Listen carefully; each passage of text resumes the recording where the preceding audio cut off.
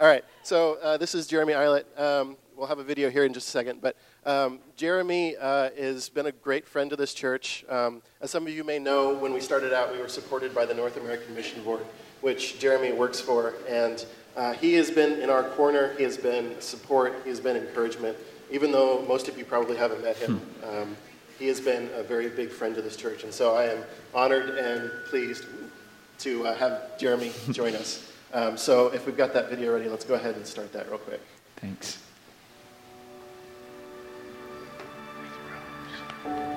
This is what the world looks like sometimes. Look at faces in a crowd, and it's easier to see the crowd, not the faces. It's the way we are. But zoom in to one face, one person at a time. And if you look close enough, you might see what we see. The girl who gets high every day before school so she won't feel anything. Or the just immigrated Chinese mom who teaches her kids there's no God because that's all she's ever known. Where the world sees a crowd, we see a person close up. We're the ones who speak hope to them. We're the missionaries you send when you give to the Annie Armstrong Easter offering. We see what hope can do, and we can't sit still. Because this hope, it's the hope of the gospel. It's a powerful thing. It pushes us to leave whatever is comfortable. It shows the lost someone is looking for them. And it gives you and us a mission to complete together. In Puerto Rico and Portland and Montreal and Miami, in college towns, in small towns and big cities, in every language, in every North American life, Jesus saves. We've seen it. And all he asks is that we, missionaries, churches, everyday believers, share what we have. Give to the Annie Armstrong Easter offering. And this is what happens. New churches start. Those who are far off are brought near. And together, we send hope.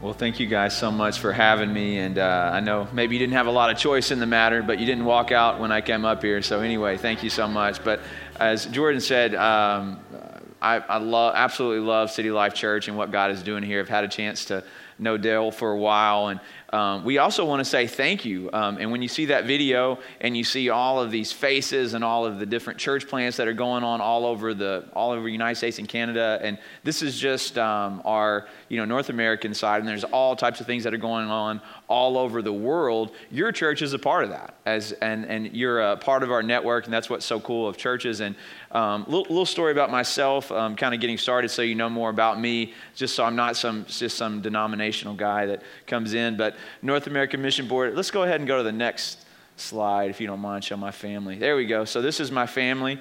And I just realized I'm going to have to get a new picture because this is from last year on their birthdays. My boys are March 24th and 25th are their birthdays, so 2 years apart, almost exactly. So Logan was pretty stoked about the Minions birthday cake that day. So just my wife, Natalia, we've been married for coming up on 14 years now, which is insane. And my kids will be turning 7 and 5. So just an absolute privilege. And so my wife and I, my wife is actually from Uruguay originally in South America. I usually give that little buffer because a lot of people don't know where it is. It's kind of a small country.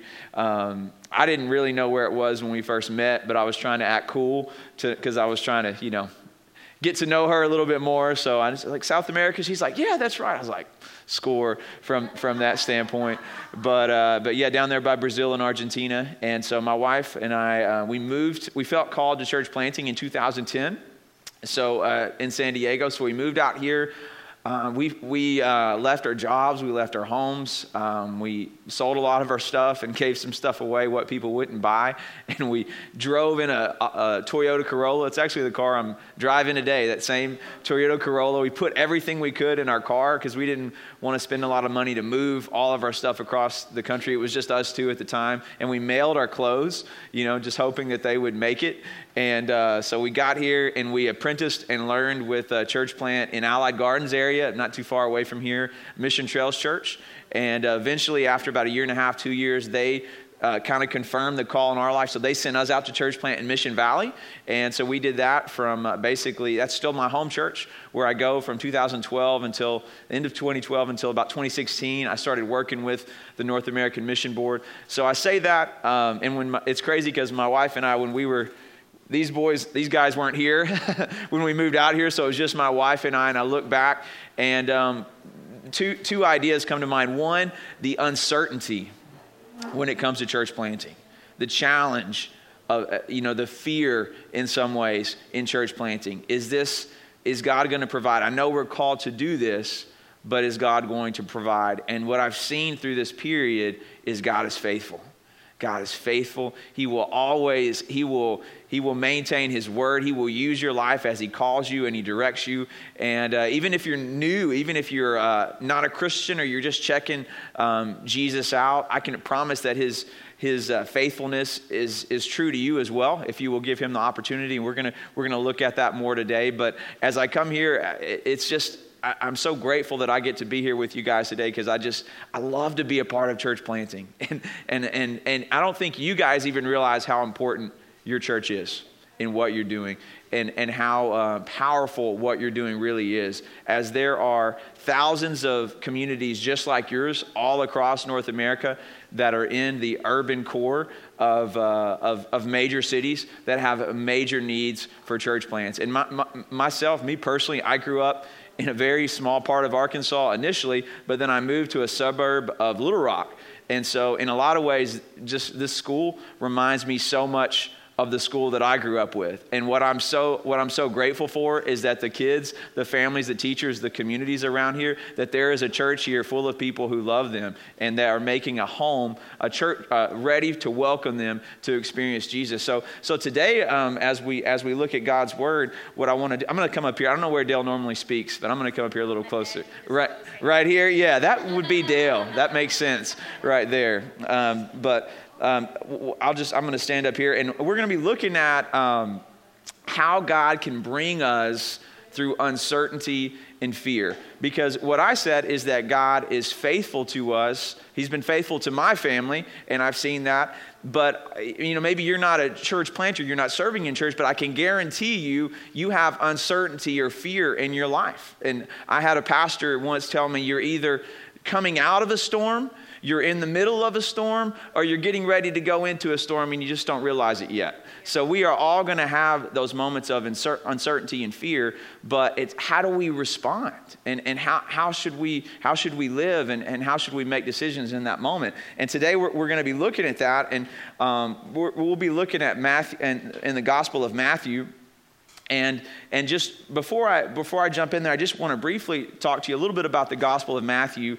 I like to tell people, a gospel is like today it would be almost like a Netflix documentary about Jesus. And these guys that live with Jesus, they wrote his experiences down, and we have 4 of them in the New Testament. It's amazing. A book that was written in 4 different ones from 4 different perspectives that help us have faith in Jesus and to know who he is and what he's about. And so, but the people, as much as we can look back and we know things about Jesus, about Easter and all these things, the people just didn't understand who he was at that time. And they wanted him to be someone else than who he was. And in many ways, they wanted him to be he came to be a Messiah, which is basically God's anointed one. He was going to be the Savior for the Jewish people. And the Jewish people were living under the captivity of Rome at this time. And so they were oppressed. And they wanted Jesus to be almost like Gladiator, Maximus. You guys remember that movie? I looked this up as I was preparing for this sermon. That came out in the year 2000. That's like almost 20 years ago. I said, I feel old. I keep reference that movie. It's going to be like 40 years. I'm going to be talking about Gladiator. And they're like, that was so long ago. But anyway, they wanted him to be a military leader, a ruler. But Jesus said, that's not what I came. My kingdom is not of this world. And he was very different from the beginning. And I want to look at Matthew 4, 17 through 19. I'll just read these very quickly. It says, from that time on, Jesus began to preach, repent, for the kingdom of heaven has come near. As Jesus was walking beside the Sea of Galilee, he saw two brothers, Simon, called Peter, and his brother Andrew. They were casting a net into the lake, for they were fishermen. Come follow me, Jesus said, and I will send you out to fish for people. And at once they left their nets and followed him. So Jesus, this sounds normal to us, but Jesus, it was so different because one, he said, repent, stop leaving, going away from God and comes back to him because he has come near to us. His kingdom has come near, and this was hope. Many people in Jesus' day did not have hope. They felt like some people were born and just had God's favor, and some did not. If you were poor, if you were a position of low priority, God just didn't care about you as much. That's how things had gotten away from what God originally intended. But Jesus said, repent because God's kingdom is near. He is close to you, but you need to follow him. And Jesus picked people that we would not have picked to be his leaders. He picked James and John, just these regular people. And he said, come and follow me. And this went on even more. And they were uneducated, normal men. And eventually, what's really crazy is Jesus picked this guy named Matthew, who was a tax collector, to document the story of the gospel. And here's what we have in Matthew 9:9. As Jesus went on from there, he saw a man named Matthew sitting at the tax collector's booth. Follow me, he told him, and Matthew got up and followed him. So Jesus called this man Matthew a tax collector. I mean, I always ask this, does anybody work for the IRS right now? Just in case, before you bash them, you always ask if they're there. No, I really appreciate that. It's not a popular job, as we all may know, but it was even worse in Jesus' day because they worked for the Roman government.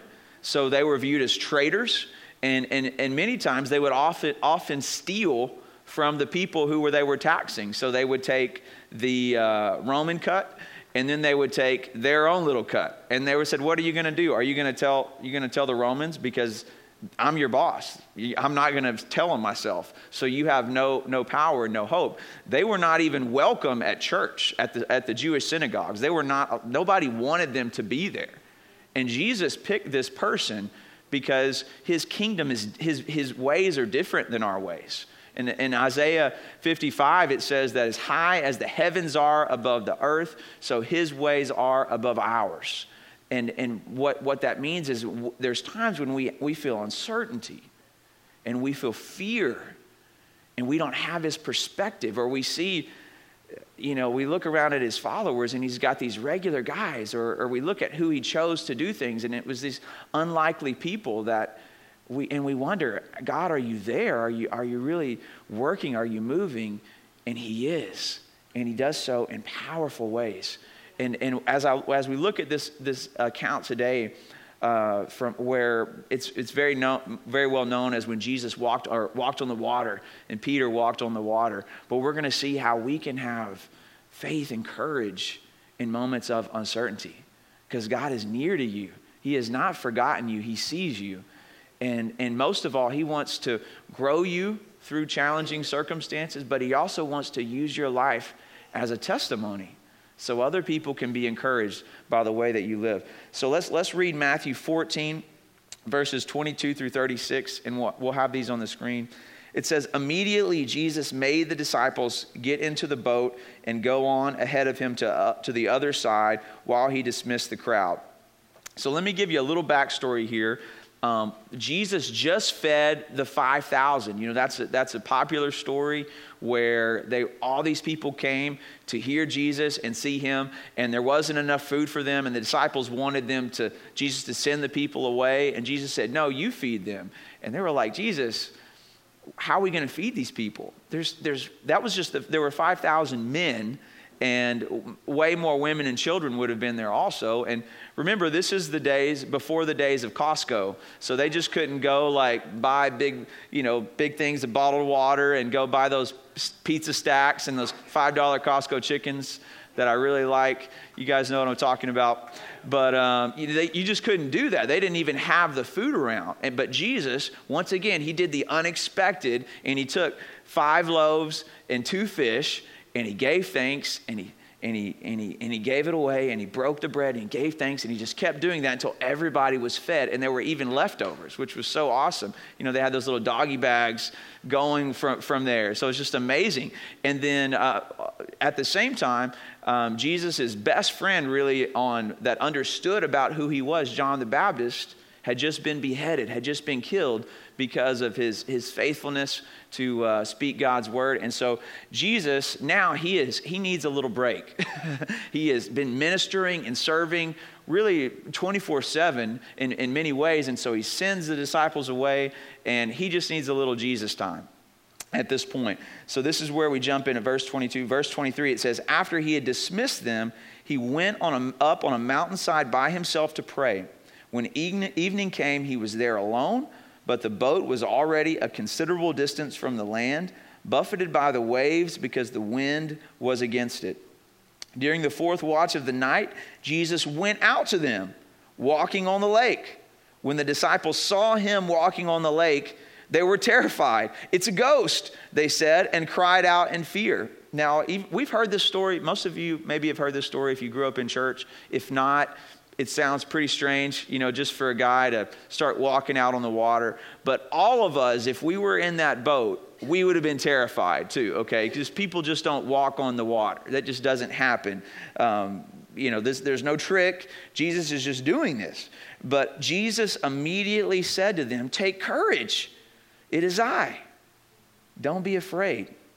And Peter, I love Peter, he said, "Lord, if it's you, tell me to come to you on the water." "Come," Jesus said. Then Peter got down out of the boat, walked on the water, and came toward Jesus. But when he saw the wind, he was afraid, and beginning to sink, cried out, "Lord, save me." Immediately, Jesus reached out his hand and caught him. "You have little faith," he said. "Why did you doubt?" And when they climbed into the boat, the wind died down. Then those who were in the boat worshiped him, saying, "Truly, you are the Son of God." When they had crossed over, they landed at Gennesaret. And when the men of that place recognized Jesus, they sent word to all the surrounding country. People brought all their sick to him and begged him to let the sick just touch the edge of his cloak. And all who touched him were healed. So when I teach, I like to give just a few simple things for you guys to write down. If you want to take a note in your phone or maybe write on your bulletin or on your invite somewhere. These just 3 things to take away. The first is be courageous in Jesus while facing fear. Be courageous in Jesus while facing fear. And first we see Jesus really model this as, once again, he had just fed the 5,000. And he is doing so much ministry. He is living in a time when everybody is confused about what he's supposed to do. Everybody wanted him to take over the Roman government. And Jesus said, "I didn't come to do that. I didn't come to start a political party. I didn't come to set up an earthly kingdom. My kingdom is not of this world. I am here to be about my Father's business." And the only person that really understood his ministry was John the Baptist. And John the Baptist had just been killed. He had just been beheaded. And Jesus, the word teaches us in Hebrews that Jesus was tempted in every way, yet was without sin. So I think at this point, Jesus was tempted to feel fear, to feel anxious or to feel worry. And do you know how he did it? How he dealt with it? He went up on a mountainside to pray. He just spent time with his Father, and he modeled that for us, what he needed to do, and he lived it out himself. And for us, that's the same thing that he wants us to do, is to take courage when we feel fear. That's the first thing. Have you guys ever been so afraid in a situation that you were running for your life? Anybody had that situation? I had that happen. I grew up, as I said, in an area of Arkansas where I did a lot of yard work. In Arkansas, everybody has to do yard work. I'm done with yard work, to be honest. But I used to do like yard work commercially, so I would do it for a lot of people. And one day I was mowing the yard, and I didn't realize it, but there were yellow jackets in the ground. But when you're running the mower, you can't hear anything. And so since they were living in the ground, I mowed right over the top of the nest.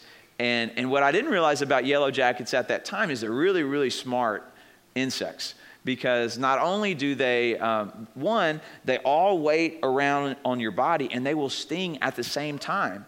They're coordinated. So I didn't get like a warning sting. It was like they all stung at once.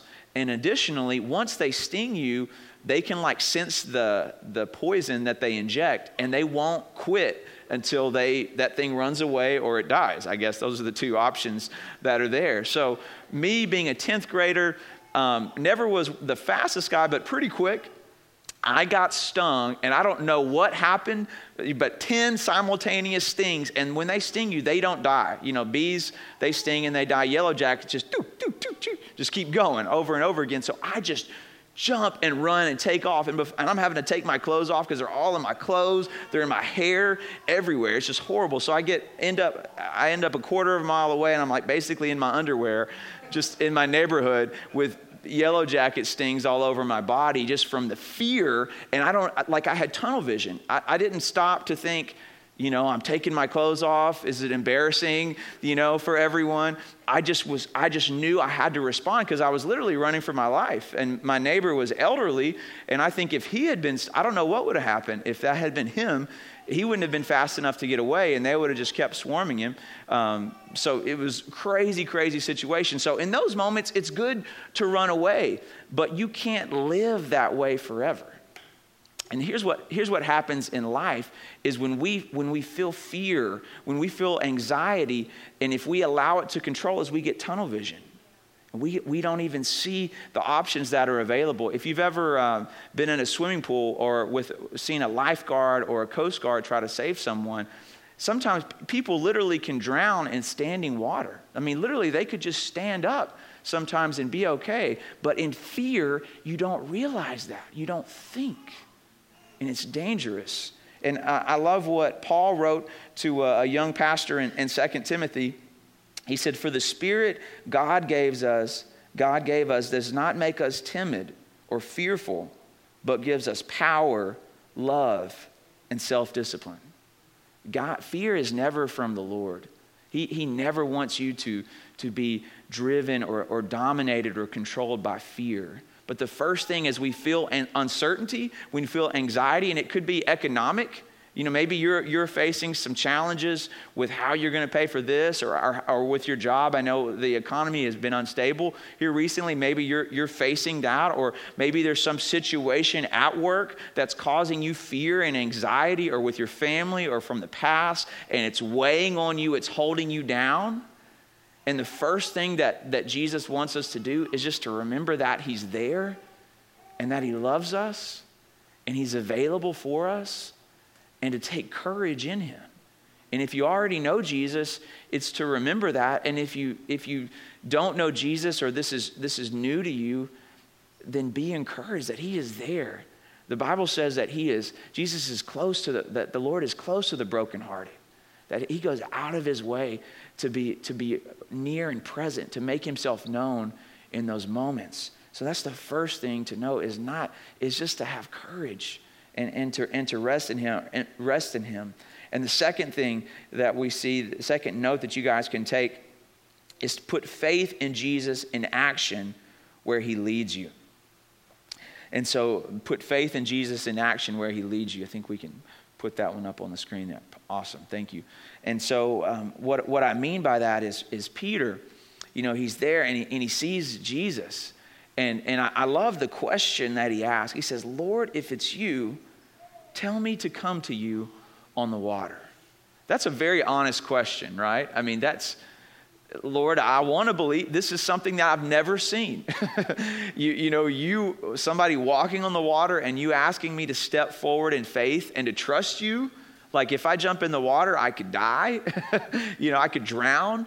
But if you're there, and if it's really you, then I know you would invite me to come to you. And so Peter was being asked to step out and literally to make an action of faith, of pure trust in Jesus. Now, most of us, we're not going to be asked to step out on the Pacific Ocean with Jesus, and walk on the water. But there are certainly times in life where we're asked to take a step of faith in following him. And we say, Lord, I don't know if this is going to work out if I do what you say, or if I follow you here. I'm not sure what's going to happen. Or Lord, I don't know what step I'm supposed to take. Now that I'm not being driven and dominated by fear, I can actually sort of take a step back and look at my options. And I'm like, Lord, where do I go? What step do I take? And that question Peter had, though, is so powerful for us today as well. And when we face uncertainty, what you can ask the Lord is say, Lord, where do I go? What step do I take? How do I move forward? And it's not just through prayer, but reading the Bible and being a part of a church community. You have a lot of different ways that God can speak to you and he helps you. But it's when we have those moments of uncertainty, we can put our faith in action by seeking him and asking for clarification. I love Matthew 7. This is a portion of the Sermon of the Mount. It's the longest period of teaching that we have recorded from Jesus. And it says this, ask and it will be given to you. Seek and you will find. Knock and the door will be open to you. For everyone who asks receives. The one who seeks finds. And to the one who knocks, the door will be open. Which of you, if your son asks for bread, will give him a stone? Or if he asks for a fish, will give him a snake? If you then, though you are evil, know how to give good gifts to your children, how much more will your Father in heaven give good gifts to those who ask him? You know what I love about Jesus is he knows what we need even before we ask. And there's so many times where, there's some different religions or different viewpoints that really want to sort of make themselves the center of belief and to say, if I just ask this, then I'll get whatever I want. And I'm so grateful that God doesn't just give me what I want. I'm glad that he gives me what I really need at the right time. It's just like as a parent, for your parents, my kids want to sit at home. They want to watch movies all day and eat Cheetos and fruit snacks, all day. Which it's cool maybe for an hour or something like that, but not all day. And if you do that, there's going to be dietary consequences, developmental consequences, obviously. And we understand that, but how we live sometimes with the Lord is we want to do those same things, and we get frustrated when he doesn't just give us what we want, but he gives us what we need. And he will always do that. But we need to ask him. And then when we ask him, we need to follow him. And here's a few areas of life that I've seen that. One is to have integrity. Jesus calls us to be people of integrity. And do you know how rare that really is in our society today? I used to work in the business world. And the company that I work for is a great company. If I said the name, you would know it. I don't usually just speak it just to respect. They're not a Christian company, a great company, but I work for them. And there were many times where it would have been easy for me to lie or to fudge my numbers or as I was speaking to a customer, to overpromise to make the sale, to make things improve. And some people, they did those things to get promoted sooner, to go ahead. But what I said is, how can I, one, if the Lord called me to move here to be a witness for him and to be a part of church planting, how can I go and lie and cheat at my workplace? And I said, I don't care what happens. If I lose my job, I don't care. But I want to be a person of integrity. And when I mess up, I want to be honest and let people know and do the best that I can to make things right. Integrity is really, really hard. Okay, it's challenging, but when we do that, we all want to be around people of integrity, right? I mean, if you have a business partner, don't you want your neighbor to have integrity, right? Because if they see something, you want them to help them out, and those are the people that with my two little boys, when one day when they're married, I want them to marry women of integrity. That's what I want. And so that's who we all want to hang around with. So Jesus calls us to be that. And it's hard, and it costs us in the short run, but in the long run, that's what putting faith into action is. Jesus, I want to be a person of integrity. And in certainty, we want to make sure that we have integrity. Another area that it can be really hard is forgiveness. You know, Jesus calls us to forgive in the same way that he has forgiven us. And forgiveness, there's many misconceptions about it. Forgiveness doesn't mean that we forget that it ever happened.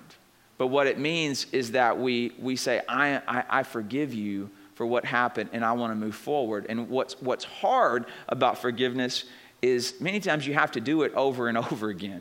If the pain is very lasting and deep. I've had a few instances in my life where people have hurt me very deeply. And it's just not like a one-time thing, but day by day, I say, and sometimes I've been honest with the Lord. I say, Lord, I don't want to forgive this person. I really don't want to forgive them. I say, but Lord, because you forgave me, I will forgive them. I want to show them the same grace that you showed me. And because I don't want to poison myself. Bitterness is the pill that we swallow, and we want someone else to get sick. And that's what holding for unforgiveness in our hearts. And people can tell me, Jeremy, you don't understand what happened. And I know I've heard I'm a pastor. I hear a lot of different stories of hurt and pain, and I've seen the ugliest things. And the uglier something is, the more reason that you need to forgive. So you can move forward. But in the same way that Jesus has forgiven us, we want to forgive other people. And it doesn't mean like you trust them right away, but that forgiveness has to be there. Trust is earned. Forgiveness, it needs to be given because that's the way Jesus forgave us. And you'll never have to forgive people more than what Jesus forgave you. So that's putting faith into action. In uncertainty, when it relates to forgiveness, we need to forgive as Jesus has forgiven us. And some of you, though, maybe you haven't experienced the forgiveness of Jesus, and it's available for you. It doesn't matter what has happened, what you've done in your life, it's available for you today. And it's amazing how you can forgive others when you have had God forgive you of every mistake that you've ever made and every mistake that you will ever make. But you need to put the faith into action. Jesus also says to love our enemies and pray for those who persecute us. To me, this is one of the hardest things about faith. Because a lot of different religions say that we should, do things for others like that we would want them to do for us, or it says don't do for others what you wouldn't want them to do for you. But no other religion, no other viewpoint says love your enemies. Pray for those who persecute you. Do kindness to those who hate you. Give sacrificially to those who would steal from you or would harm you. And it's so out of this world, it's very, very challenging. But Jesus, that's exactly what he has done for us. And that's what he calls us to do through his power and his grace. There's bumper stickers that I see throughout the city, and they say coexist. And it's got all the different religious symbols. And some of you may have it, so I'm not trying to bash it. But it has all these different viewpoints. And the problem is that evil does not coexist, does it? I mean, evil just doesn't sit in its own lane. Evil goes and takes from other people. And hate does not just leave others alone. Hate goes and steals and destroys whatever it can. But you know what overpowers that is love. And it says, in Romans it says, do not be overcome with evil, but overcome evil with good. And we are not, Jesus did not call us to coexist with our neighbors. He called us to love our neighbors. He called us to love our enemies.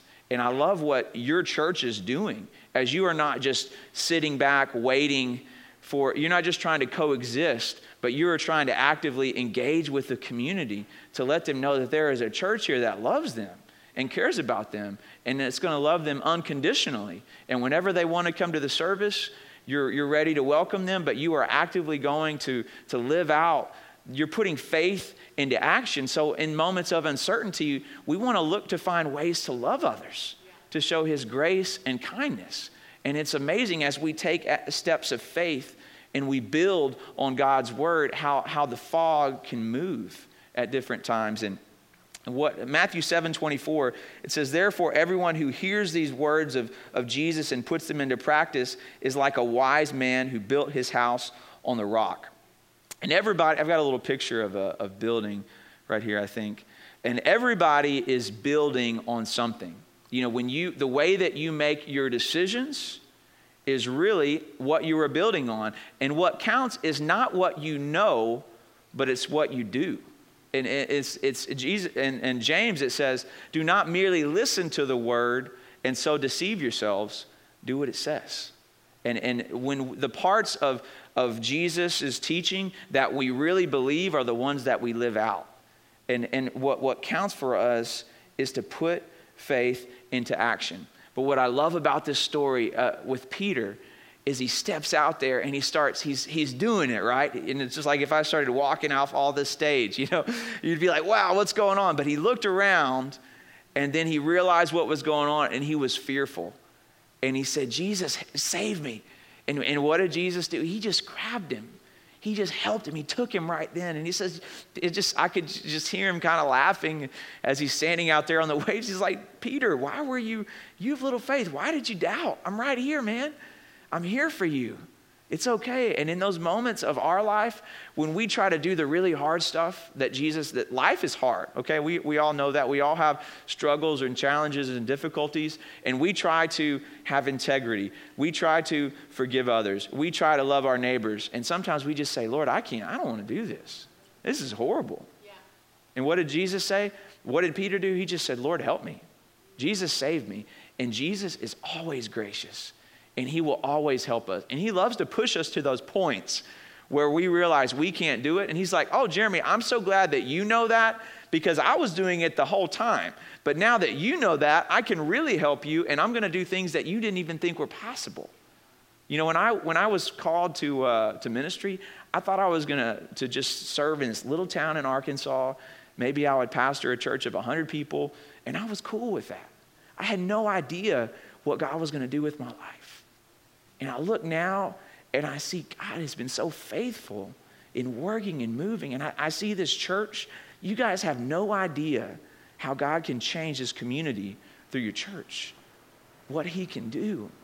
But you just got to be able to take courage in the fear and put faith into practice, not just as a church, but as individuals. And when you feel anxiety and you feel like all hope is lost, cry out to him. And he's going to help you. He's going to assist you in that moment. And it's just like my son, my youngest son, Logan. Right now I'm trying to teach him how to ride the bike. And man, he just has some anxiety about it. And when I'm holding him, it's fine. He can ride and he can do stuff. But when I let go, he won't let me let go. And it's like, Logan, dude, there's a lot of stuff that's out of control, but I can promise you my control. But at this point, you are not going to get hurt on this bike. I am right here. I am with you. You can trust me. And I think in whatever area of your life that's coming to mind where you're feeling uncertainty, you can trust the Lord to be faithful. And as I'm saying that to my son, God's like, hey, Jeremy, why don't you put your own words into practice and trust me in these areas? Like, touche, God. Point well taken. You know, from that standpoint, God uses my kids to teach me so much. But the final thing for us, you know, to take courage in Jesus, to put our faith into practice, and then finally to understand that Jesus uses your faith journey to reveal who he is.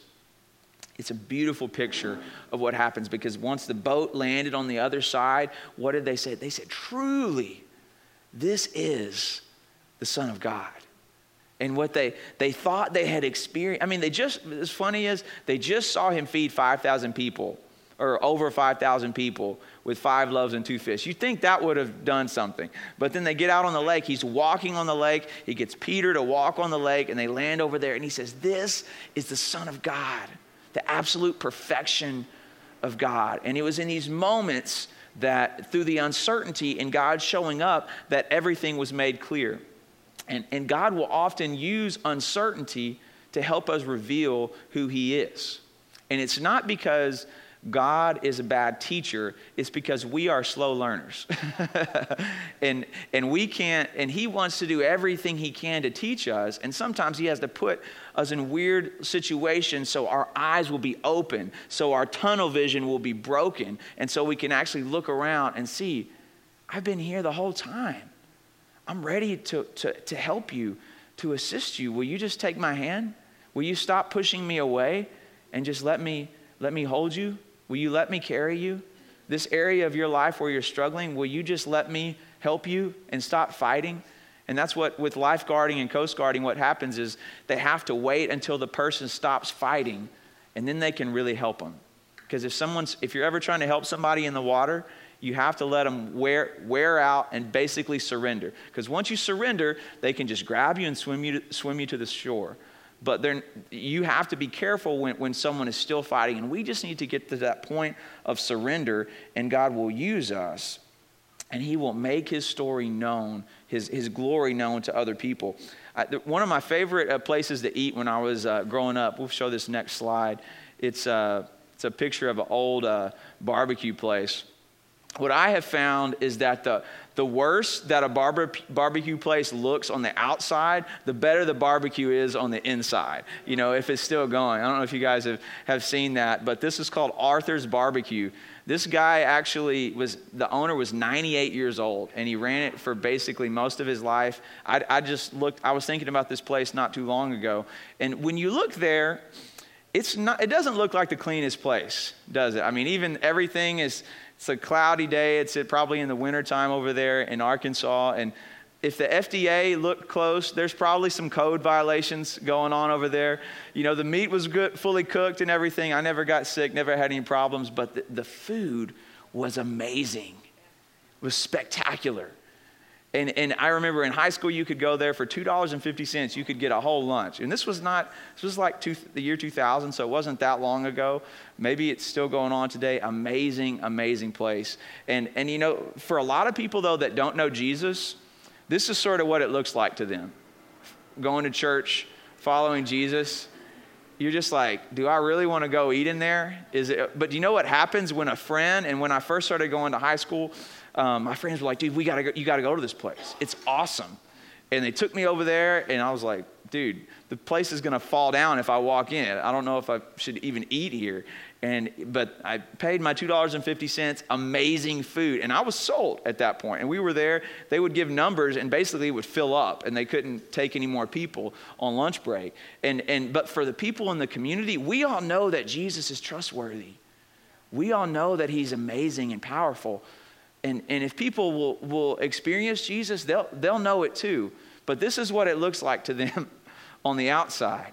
It looks strange and it looks different. What they need is somebody to invite them in and to let their life be an example for others to see. And so if you're a person that follows Jesus and walks with him, when you face uncertainty, if you can just take courage and step away from the fear and just think, Lord, what are you doing in this situation? You're doing something. You're getting ready to work in some way. Because, once again, he fed the 5,000. We just go, and I can tell you in my life, we don't even have to pull out the Bible. I can tell you 50 times of how God has proven himself faithful. There is a problem, faithful, problem, faithful, problem, faithful, problem, faithful. It's a pattern, right? Problem, faithful. And then I'll hit problem. And I'm like, oh God, what are we going to do? I don't know what's going to happen. And he's like, faithful. Problem, faithful. It's going to be okay. And what I've learned in that picture is every time that he shows himself faithful, he makes himself known. So if you know Jesus, realize that God may be using your problem to prove himself faithful for you and for other people. And if you don't know Jesus, I want to let you know that he is already the perfect father for you. He just wants you to stop running away and to know his grace. You don't have to prove anything to him. We growing up before I became a Christian, I wanted to do good things just to cover up my bad, but that's That's the opposite of what the gospel is. The gospel, it's not about what we do for God, but it's about accepting what Jesus has already done for us. There's nothing that we can do to impress God. We just receive his grace. And then you can become this living portrait of God's grace. And as he changes your life, other people will be able to see who he is and know what he's about. And that's what this church is built upon. And that's the hope for this community. And you guys know this community faces challenges. I love the Mount Hope area. I love this elementary school. And I want to see God do something amazing and powerful for his glory. But it's not, the way that happens is a bunch of people making individual decisions to say, I want to follow Jesus. And I am not going to be driven by fear.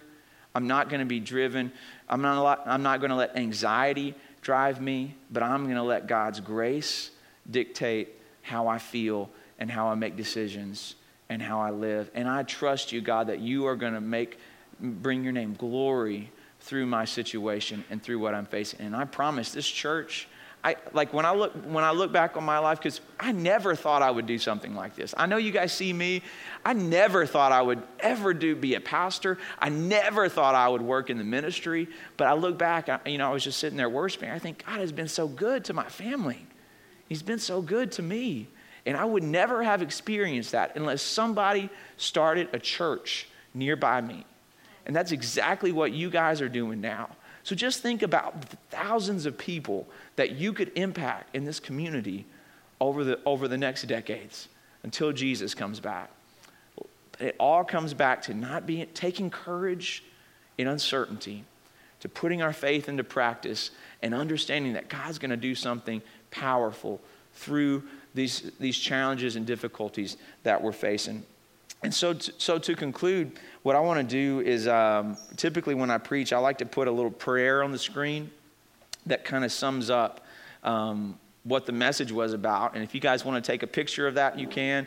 Or, let me know, and I can even send you just this file if you'd like to have it. But just something that you can pray this week. Because sometimes we go and we hear a message, and then we're like, well, what do I need to do? What am I supposed to do? And a next step would be, pray this.